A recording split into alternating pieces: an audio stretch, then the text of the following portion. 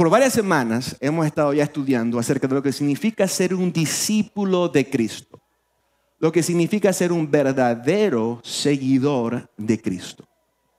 Y hemos estado hablando del hecho de que todos comenzamos en algún momento como extraños a las cosas de Dios. Y pasamos por un proceso en el que comenzamos como extraños y cuando pasamos por el proceso como debe ser y cuando aceptamos el trato de Dios en nuestra vida, nos convertimos en real discípulos seguidores de Cristo Jesús.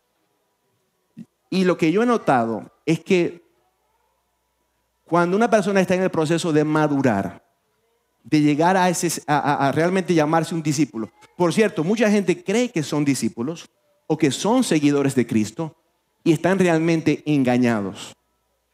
Creen, pero cuando hacen una prueba acerca de su vida, de su comportamiento, de su vida espiritual y de a quién están siguiendo, realmente nos damos cuenta de que no estamos siguiendo a Cristo. Unos están siguiendo a una mujer, otros están siguiendo a un hombre, otros están siguiendo el dinero, otros están siguiendo un sueño, están detrás del famoso sueño americano, lo cual, por cierto, el otro día nos dimos cuenta de que muchos ya habían obtenido el sueño americano al darnos cuenta durante el servicio que estaban dormidos, porque como trabajan 80 horas a la semana, pues les ha dado el sueño americano y aquí vienen durante el servicio no pueden quedar despiertos. Aleluya. O sea, ya tienen el sueño. Aquí en América se trabaja 80 horas. Sí, escuche, si aquí usted quiere, lo ponen a trabajar hasta 100 horas a la semana. Inventan horas para que trabaje. Si no hay horas suficientes, inventan más horas para que usted trabaje más. Y entonces, y así pues usted obtiene el sueño americano, le da el sueño americano. Es un sueño que usted nunca tuvo en su país, pero aquí les va a dar ese sueño. Gloria a Dios. Entonces, pues, hay gente que está pegada, está siguiendo diferentes cosas en su vida, cuando realmente deberíamos estar siguiendo a Cristo. Sí somos discípulos de Cristo. Ahora, yo me he dado cuenta de que hay dos cosas que cuando comenzamos a madurar te comienzan a indicar que tú estás realmente ahora siendo discípulo o estás siguiendo a Cristo. Y de hecho, Cristo mismo enseñó mucho acerca de estas cosas. Hoy vamos a leer un par de escrituras de las cuales Él nos enseña. Número uno, y de esta no vamos a hablar todavía, pero lo voy a decir hoy, es tu billetera, tu bolsillo. Cómo tú manejas tu dinero. Donde tú pones tu dinero, te dice a quién estás siguiendo tú. Y de eso no vamos a estar hablando el día de hoy, pero manténganlo en mente porque vamos a hablar en el futuro. Y de lo que vamos a hablar hoy es de lo siguiente. Una cosa que te dice quién está controlando tu vida o quién está dirigiendo tu vida, mejor dicho, y a quién tú estás siguiendo es lo siguiente. Es tu lengua. Tu lengua. Lo que sale de tu boca. ¿Quién controla tu lengua? Hace un tiempo atrás, mucho tiempo atrás, cuando yo me estaba criando en Venezuela, en Maracaibo, Venezuela, una ciudad grande, donde pues hay mucho dinero, la capital petrolera de Venezuela.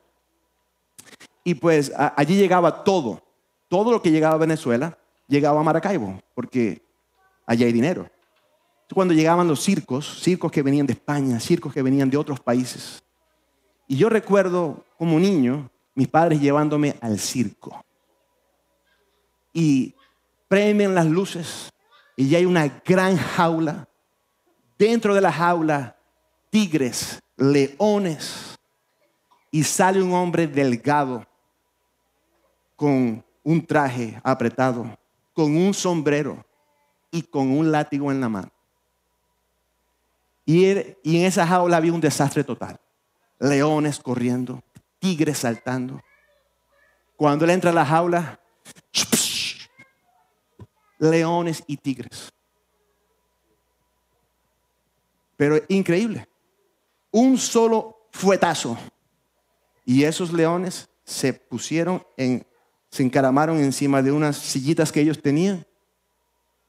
Y en el momento que ellos se atrevían a hacer algo diferente, él les mostraba el fuetazo. Este hombre había domado tigres y leones a fuete limpio. Y es increíble que la Biblia nos dice que el hombre ha podido domar bestias bestias peligrosas y grandes, más grandes que un hombre, con más fuerza que un hombre.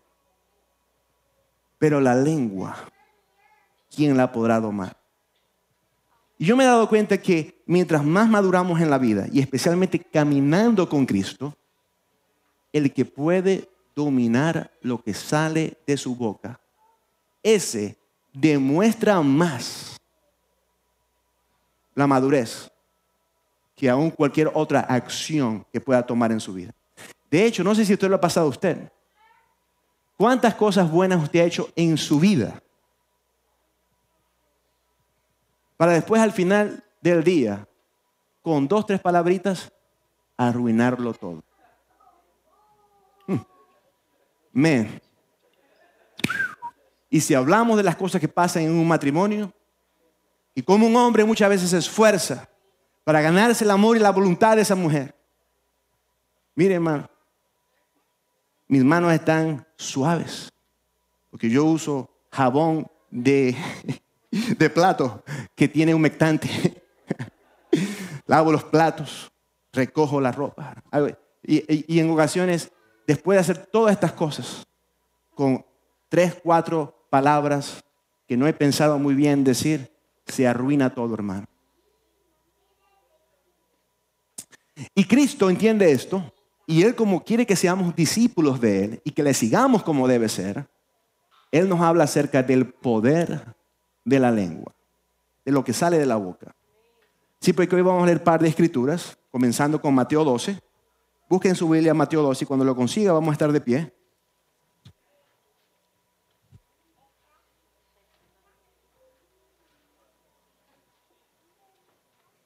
Ahí vamos a leer un versículo, de hecho varios versículos, pero quédese allí en Mateo 12. Vamos a leer en el nombre del Padre, del Hijo y del Espíritu Santo, el versículo 34 en Mateo 12. La palabra del Señor dice lo siguiente: generación de víboras, ¿cómo podéis hablar lo bueno siendo malos? Porque de la abundancia del corazón habla la boca. Podemos estar sentados. Fíjese, vamos a leer varias escrituras que nos enseñan lo que la Biblia dice. Y escuche, si usted, por el poder del Espíritu Santo, puede dominar lo que sale de su boca, lo que dice su lengua, usted se convertirá en uno que es más como Cristo y usted va a ser más feliz. Ahora fíjese lo que dice Cristo acerca de la lengua. ¿Cómo podéis hablar lo bueno siendo malos? ¿Qué es lo que le está tratando de decir aquí? El que es malo no puede hablar lo bueno. O sea que cuando algo malo sale de mi boca, eso me dice que yo soy malo, que algo malo tengo yo dentro. Y dice lo siguiente, que de la abundancia del corazón, de lo que está en mi corazón, eso va a salir por mi boca. Entonces tenemos que tener mucho cuidado con lo que está en nuestro corazón, porque de allí fluye todo. Ahora, en el mismo capítulo, en el versículo 37, fíjense lo que dice: porque por tus palabras serás justificado y por tus palabras serás condenado. Hay que tener mucho cuidado, porque por cada palabra que sale de su boca, usted va a tener que rendir cuentas. Y el Señor está diciendo, tu corazón, si es salvo, debe producir palabras a través de tu boca que demuestren que tú ya eres salvo. Aleluya. O sea que lo que sale de mi boca me demuestra lo que está dentro de mí. ¿Cuántas veces usted ha tratado de decir, olvídate lo que dije, me trago mis palabras? Escuche, una vez que esas palabras salieron, usted no lo puede borrar, usted no se puede tragar las palabras, usted no puede borrar nada. Lo que ya se dijo, ya se dijo. Entonces Cristo está constantemente recordándonos, mucho cuidado con lo que sale de tu boca, porque esto te puede condenar o te puede justificar. Y un sabio una vez dijo, pensando él, ¿por qué será que Dios creó al ser humano con una lengua, pero con 2 oídos? Una para hablar y dos, para escuchar. ¿Será que debemos escuchar más de lo que hablamos? Y hay gente que habla más de lo que escucha. Continuando ahí en Mateo, vamos ahora al versículo 18, en el capítulo 15, donde Cristo continúa enseñándonos acerca de la importancia de la lengua y de lo que sale de la boca.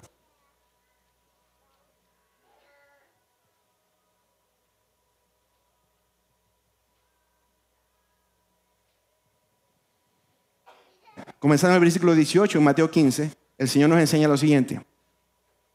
Pero lo que sale de la boca, del corazón sale. Ya eso nos lo ha enseñado ya. Y esto contamina al hombre. Escuche, esto no solamente contamina al hombre, contamina todo. Porque cuando salió de tu boca, ahí fue donde se contaminó tu relación con tu esposa. Cuando salió de tu boca, allí fue donde echaste a perder la relación con tu empleador, con tu amigo que te había ayudado antes. Todas estas cosas salieron de tu boca. Inclusive arruinaste a tus propios hijos con lo que salió de tu boca. Contamina lo que sale de la boca. El 19 dice, porque del corazón salen los malos pensamientos, los homicidios, los adulterios, las fornicaciones, los hurtos, los falsos testimonios, las blasfemias. Estas cosas son las que contaminan al hombre. Pero el comer con las manos sin lavar no contamina al hombre. Hablando de una conversación anterior que ellos habían tenido acerca de comer o no, o con las manos sucias o limpias. Y el punto es el siguiente, escuche. Cuando usted piensa y a usted se le mete algo en el corazón y usted lo dice, nada más es cosa de oportunidad y de tiempo antes de que usted lo ponga en acción. Porque una vez que su boca comienza, la boca, lo que sale de la boca es lo que te indica la dirección en la que tú vas a ir. Cuando tú comienzas a hablar cosas, esto te está indicando lo que va a ocurrir en tu futuro. Aleluya. Entonces aquí el Señor nos dice, mucho cuidado con mira, por ahí sale todo. Blasfemias, falsos testimonios, chismes, brollos, mentiras, acusaciones. Mucho cuidado. No es coincidencia que Santiago, el medio hermano de Cristo, Santiago, uno de los apóstoles, de hecho el apóstol más prominente en el primer siglo, Santiago, cuando la iglesia primitiva tenía una decisión que tomar, Santiago era el que decía la última palabra. Este es uno que se crió con Cristo. Aleluya. Hijo de María y de José, Santiago. Él habla extensivamente acerca de la lengua y de lo que sale de la boca en su libro Santiago, en el capítulo 3. Sí, porque vamos a ir allí y vamos a estudiar cuidadosamente estos versículos que nos enseñan acerca del poder de lo que sale de la boca. Entonces, pues,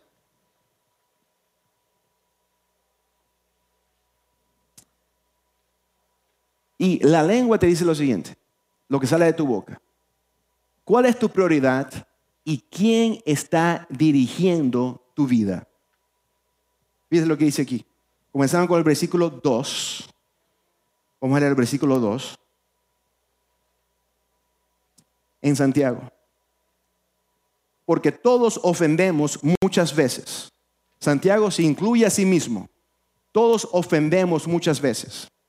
Y comenzamos a hablar de la manera de la ofensa. Todos con nuestras palabras, todos con lo que sale de nuestra boca, muchas veces ofendemos. Si alguno no ofende en palabra, este es varón perfecto, capaz también de refrenar todo el cuerpo. Wow, escuche esto. Si alguno no ofende en palabra, si alguno puede controlar su lengua, si puede dominar lo que sale de su boca de tal manera que no ofende a nadie, este ha llegado a la perfección. La perfección en estos versículos es una palabra que significa madurez completa. Ha llegado al estado de madurez. Ahora este es maduro como Cristo. Pero ¿cómo se demuestra esto? A través del hecho de que usted ahora habla de una manera y puede controlar su lengua de una manera que ya no hay ofensa en contra de los otros. Y cuando habla de ofensa, habla de lo siguiente. Cuando usted ofende, habla de algo que hace caer al otro hermano o la hermana. Cuando ofendemos, en este contexto, está hablando no de, me dijo feo, estamos hablando de algo que uno puede haber dicho en contra de otra persona que ha hecho que esa persona ahora caiga en pecado. Que sea una piedra de tropiezo por lo que usted ha dicho. En el contexto de la iglesia hemos visto muchas veces, y Señor, te pido que nos libres de esto, que por lo que mucha gente ha dicho y lo que ha salido de su boca, un nuevo creyente ha caído. Una persona que apenas estaba tratando de levantarse.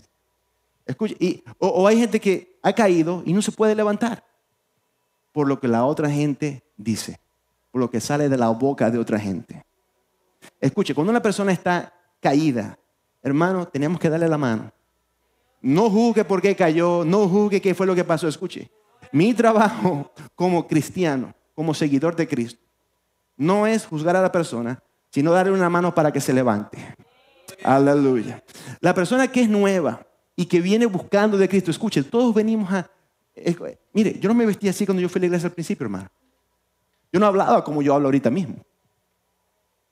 Pero gracias a Dios, hubo gente que me amó. Y aunque yo tenía y continúo teniendo muchísimos errores en mi vida, no hablan de una manera que me hace caer, sino que más bien me hace querer continuar. Y eso es el trabajo que tenemos que hacer nosotros.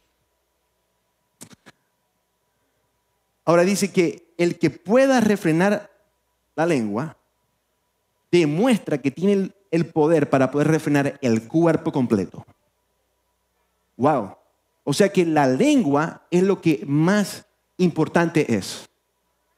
Esto es lo que un discípulo de Cristo, un seguidor de Cristo, tiene que estar pensando en hacer. Versículo 3, escuche esto. He aquí nosotros ponemos freno en la boca de los caballos para que nos obedezcan y dirijamos así todo su cuerpo. Un caballo, una bestia grandísima, potente, fuerte. De hecho, el carro que usted tiene se mide en caballos. Mi coche, mi carro tiene 450 caballos de fuerza. O sea que el caballo es... Hay gente por ahí que están buscando comprar una camioneta. ¿Y cuántos caballos tiene? Pero fíjese lo que dice aquí. He aquí nosotros ponemos freno en la boca de los caballos para que nos obedezcan y dirigimos así todo el cuerpo. O sea que, ¿cómo se dirige el cuerpo de un caballo? Con una cosita chiquita, que es un freno que va aquí en la boca. O sea que lo pequeño controla la dirección de lo más grande. Y lo más pequeño, dice la Biblia, que dirige el cuerpo completo, es la boca, la lengua. Mira también las naves. Este es otro ejemplo más de otra cosa grande. Una nave. Piense usted en ese crucero que usted se quiere ir en el Caribe. Una gran nave. Nosotros hemos tenido la oportunidad este año de ir en varios cruceros. En el último, la persona que nos invitó tenía unos tickets especiales, algo así. Hasta tuvimos la oportunidad de cenar con el capitán del crucero. Y el capitán le dijo a mi hijo, Evan, ¿quieres manejar el crucero? Lo llevó hasta lo puso allí y le dijo, pon tu mano aquí, ese es el timón. Nada más lo miró por un ratito, ya, no lo mueva mucho. Cuidado, pues. Pero cuando usted ve el tamaño de ese crucero y lo pequeñito que ese timón es en comparación con el resto del barco, usted dice, con esta cosita chiquita, ¿usted dirige el barco completo? Sí. Mirad también las naves, aunque tan grandes y llevadas a impetuosos vientos, son gobernadas con un muy pequeño timón por donde el que las gobierna quiere. O sea que ese capitán, por donde él quiere ir, lo único que hace es manejar con el timón. Dice, yo quiero que este gran barco vaya para la derecha, le doy para la derecha. Entonces, pues, lo pequeñito le dirige el destino de lo grande. Su pequeña lengua dirige el destino de su futuro, de su familia, de su ministerio y aún de su eternidad. Porque el mismo Cristo dijo, por lo que sale de tu boca, serás condenado o serás justificado. Todo esto es lo que sale de la boca.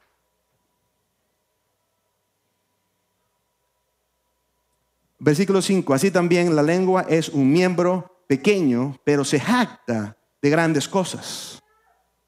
He aquí cuán grande bosque enciende un pequeño fuego. O sea que es un miembro pequeño de tu vida, pero se jacta. ¿Cuánta gente por bocón, después de haber dicho algo, dice, oh, en la que me he metido? Ahora voy a tener que hacer tal cosa. Y yo no, pero yo, ¿por qué dije eso? ¿Para qué me vine yo a meter en este problema? ¿Para qué me vine yo a comprometer con fulano de tal? ¿Para qué me vine yo a... el adolescente que estaba en la escuela, tratando de quitarse encima el bully. Te veo en la salida. Y después lo que llega a la salida, ¿para qué dije yo ahora tengo que...?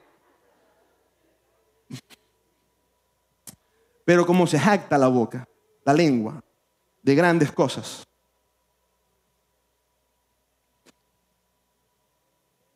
Ahora, aquí Santiago comienza a hablar de una lengua que no está domada y de una lengua que controla la vida de una persona que no está siguiendo a Cristo. Escuche lo que dice aquí. He aquí cuán grande bosque enciende un pequeño fuego. Un pequeño fuego que comienza ¿dónde? Con la lengua. ¿Cuántos grandes problemas usted no ha comenzado por un mal comentario? Usted no ha escuchado por ahí que ocurren por una palabrita que se entendió mal o que se dijo. Mejor que no se hubiese dicho. Y la lengua es un fuego, un mundo de maldad, hablando de la lengua del que no es salvo. La lengua está puesta entre nuestros miembros y contamina todo el cuerpo e inflama la rueda de la creación y ella misma es inflamada por el infierno. Hablando de la influencia del infierno que puede controlar una lengua. Si con una lengua, estamos entendidos, puede ser controlada por el infierno mismo. Satanás puede usar tu lengua. Tu carne puede usar tu lengua. O como vamos a ver en unos momentos, el Espíritu Santo también puede usar tu lengua. Porque toda naturaleza de bestia y de aves y de serpientes y de seres del mar se doma y ha sido domada por la naturaleza humana. O sea que todo en este mundo, todo animal puede ser domado. Escuche esto. Pero ningún hombre puede domar la lengua. Ahora escuche esto. Ninguna mujer ni ningún hombre puede domar la lengua. Es imposible. Usted no puede domar su lengua. Yo no puedo domar mi lengua. Esto es un gran problema. Porque como hemos visto, la lengua puede determinar mi destino. Y entonces pues, cuando yo me doy cuenta, wow, si mi lengua determina mi destino y yo no la puedo domar, entonces ¿dónde voy a terminar? ¿Dónde vamos a parar? No sé, no se alarme. Escuche lo que dice aquí.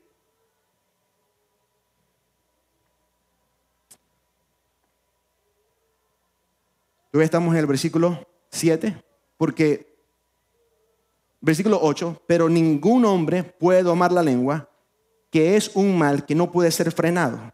La lengua no puede ser refrenada. Llena de veneno mortal, una vez más, de tu lengua sale veneno mortal y ha matado un montón de cosas en tu vida. Ahora, hablándole ahora a los que, estos son cristianos, comenzando con el versículo 9, Santiago habla acerca de gente, de nosotros, cristianos, pero que son cristianos carnales. ¿Sabe usted que puede haber un cristiano carnal? Un cristiano carnal es uno que ya Santiago ha descrito en su libro. Es uno que por un lado bendice a Dios y por otro lado habla cosas malas o chismea o hace, o sea que de la misma boca salen, es un cristiano que es un hipócrita, doble cara. Es como dice Santiago, uno que sube y baja como las olas. Tú no sabes con quién estás hablando en ese momento. ¿Es amigo o enemigo? ¿Es el bueno o el malo? Ahora escuche. Versículo 9. Con ella bendecimos al Dios y Padre, y con ella maldecimos a los hombres. ¿Usted ha escuchado esto? Que de un lado bendice a Dios, está cantando canciones al Señor, viene a la iglesia, y qué bonito habla. Y en el próximo momento, maldecir o hablar mal de otros. Maldecimos a los hombres que están hechos a la semejanza de Dios. De una misma boca proceden bendición y maldición. ¿Cómo esto es posible? De una misma boca proceden bendición y maldición. Ahora, vamos a regresar a Santiago 3, ¿ok? En unos momentos, pero por un momento vamos a ir al capítulo 4 y vamos a leer un versículo, el 11. Fíjense lo que dice aquí, el 11. Hablando de una de las actividades, de las cosas que se hacen con la lengua, con la boca. Hermanos, no murmuréis los unos de los otros. El que murmura del hermano y juzga a su hermano, murmura de la ley y juzga a la ley. Pero si tú juzgas a la ley, no eres hacedor de la ley, sino juez. ¿De qué estamos hablando ahora aquí? Que con mi boca, con mi lengua, ahora yo me elevo a una posición de juez. Estoy tomando el lugar de Dios. Porque yo estoy diciendo, fulano de tal se va para el infierno. Porque yo estoy diciendo, fulano de tal, escuche. Y aquí dice, hermano, ¿cómo murmura usted? Usted murmura con lo que usted dice. Escuche esto. Cuando usted usa su boca para murmurar en contra de los hermanos, usted está usando su lengua, como acabamos de leer en el versículo 3, del mismo lugar sale bendición para Dios y hablar mal, maldecir a los hermanos. Eso no debe ser. Y hay tantas cosas. Escuche, esto es algo que puede dominar nada más el cristiano maduro. Lo fácil que es que se te salga algo. Y hay cositas que parecen inocentes, pero hay gente que dice, ¿qué habla? Y de pronto usted está hablando con una persona y alguien viene y usted lo mira de lejos y dice, ¿cuánto tiempo se habrá demorado poniéndose maquillaje? Parece que fue algo inocente, pero usted está murmurando. Está hablando de otra persona.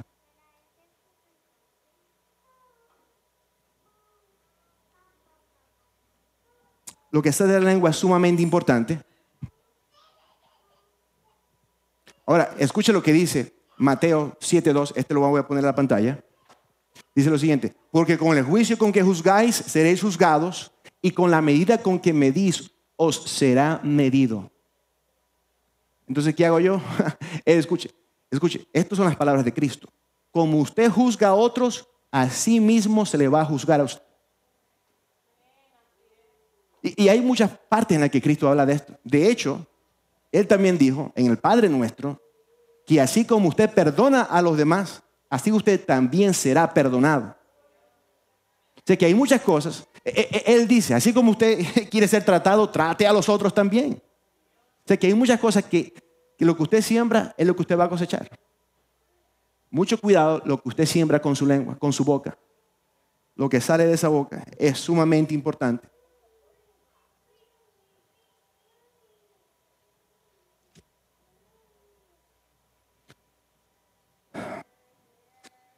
Versículo 10, hermanos míos, esto no debe ser así. Versículo 11, ¿acaso alguna fuente hecha por una misma abertura, agua dulce y amarga? Hermanos míos, ¿puede acaso la higuera producir aceitunas o la vid higos? Así también ninguna fuente puede dar agua salada y dulce. Así que vamos a ver qué es lo que dice la Biblia, es la solución a todo esto. Porque a mí me preocupa esto, no sé usted. Que la lengua determina mi futuro, me puede llevar al cielo o al infierno, y que la lengua nadie la puede controlar. Entonces, ¿dónde voy a parar yo? Mire lo que dice Santiago 1:26. ¿Estamos todavía en Santiago? Ahora escuche, a manera de recordatorio de todo lo que hemos estado hablando, Santiago dice lo siguiente: si alguno se cree religioso entre vosotros y no refrena su lengua, sino que engaña su corazón, la religión de tal es vana. Escuchen lo que dice aquí.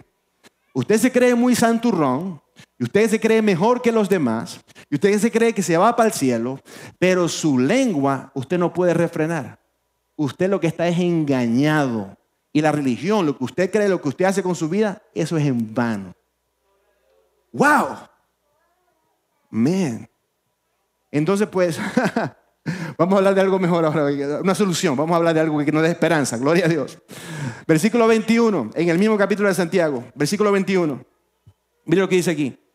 Por lo cual, desechando toda inmundicia y abundancia de malicia, especialmente lo que sale de tu boca, recibid con mansedumbre la palabra implantada, la cual puede salvar vuestras almas. Aleluya. Gloria al que vive.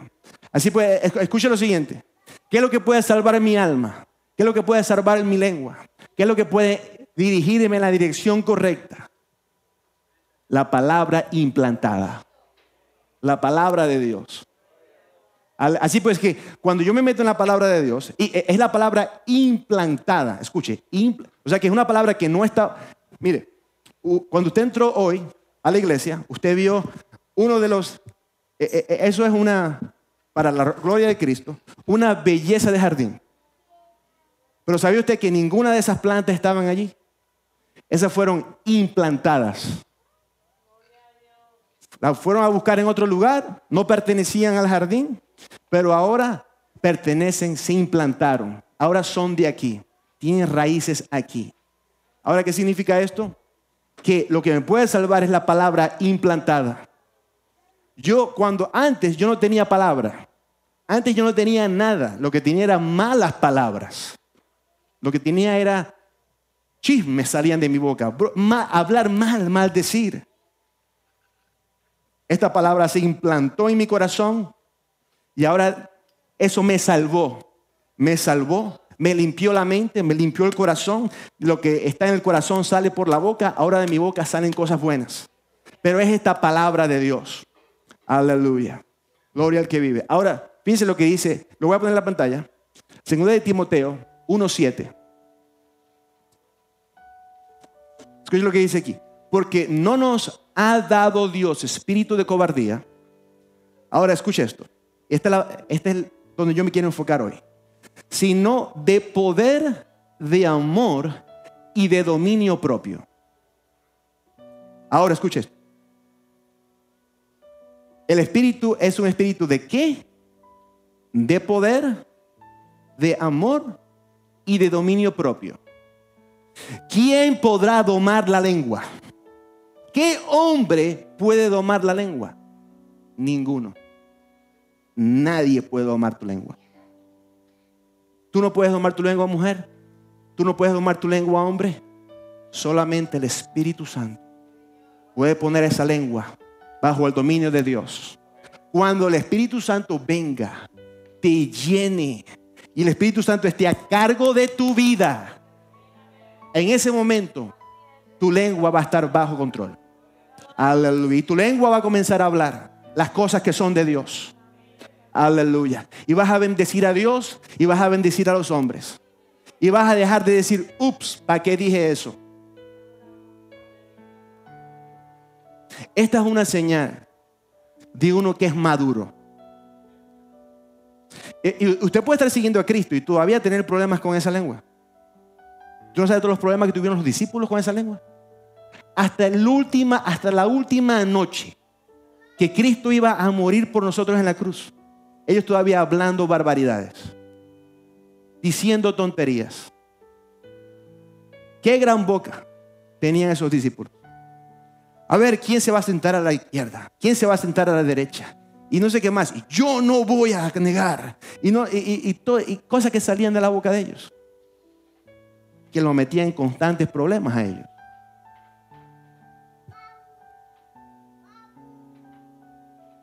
¿Y quién puede domar entonces la lengua? ¿Quién me va a salvar de esto? La palabra implantada. El Espíritu inspirado en mí. Por cierto, ¿Se dice que la palabra es inspirada?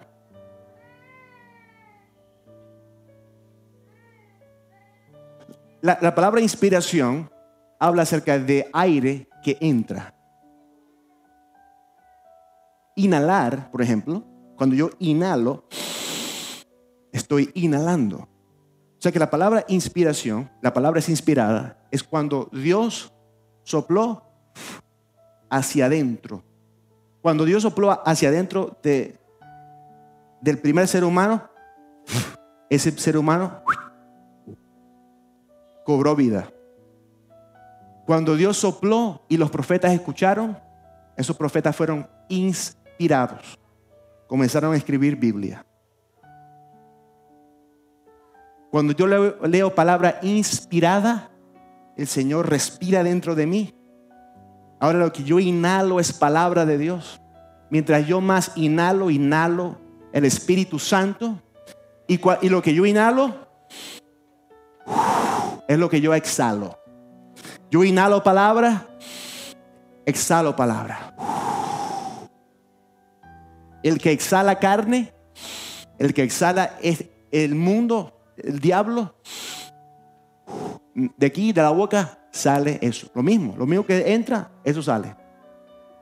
Cuando usted se mete, cuando inhalamos palabra, sale de mí palabra, exhalo palabra y el Espíritu Santo domina mi lengua. Ahora, esta es una señal de aquellos quienes son maduros. Escuche, no que ninguno acá hayamos llegado a ese punto, pero ese es la meta. Que llegue el día, aleluya, denle un aplauso al que vive. Aleluya, aleluya. Que llegue el día que por la misericordia de Cristo yo inhale tanta palabra y el Espíritu Santo me dirija. Aleluya, aleluya. Y mire, el Espíritu Santo es de poder, de amor y de dominio propio. Ahora escuche esto, fíjese esto. A veces nosotros decimos que me domine el Espíritu, que me controle el Espíritu. Eso sería bueno. Ojalá el Espíritu hiciera eso, para que yo dejara de meter la pata. Pero Él no me controla, sino que me da a mí el poder para yo mismo, porque todo lo que hace Dios es trabajando conmigo. Aleluya. Así que Dios me va a dar el poder para dominar mi lengua. Con el espíritu de Él, con el poder de Él. Ningún hombre, apartado de Dios, va a poder hacer eso. Ninguna mujer lo puede hacer. Entonces, pues, vamos a tomar un tiempo para reflexionar. Escuche, si usted necesita venir al altar, ven al altar en este momento, vamos a orar. Si usted necesita, de hecho, vamos a orar en este momento que el Espíritu Santo nos inunde con su presencia. Espíritu Santo de Dios, yo te pido ahora, Papá Dios, convéncenos y ayúdanos, mi Dios, a entender que aparte de ti, apartados de ti, no vamos a poder, Señor, controlar esta lengua. Y que nuestra lengua está determinando la dirección de nuestra vida. Así que yo te pido ahora, Señor, Padre amado, ayúdanos a arrepentirnos y ayúdanos, mi Dios, Padre amado, a entrar en esa solución, que es lo que la Biblia nos dice. Padre amado, que la palabra implantada va a salvar nuestras almas y que mientras que yo recibo palabra, Señor, inspirada por ti, Señor, yo voy a poder comenzar a exhalar, mi Dios. Aleluya. Mi lengua va a comenzar a ser, tú me vas a dar el poder, Señor. Tu Espíritu Santo. Aleluya. Es de amor, de poder, de amor y de dominio propio. Sí puedo con el Espíritu Santo. Y el amor, Señor, va a dominar lo que sale de mi boca. Señor, y por las palabras que digamos, por cómo nosotros actuemos en nuestra vida, la gente va a saber la gente, aleluya, que somos uno y que somos de Cristo. Aleluya. Gloria al que vive. Si este es su momento, venga al frente y sea ministrado.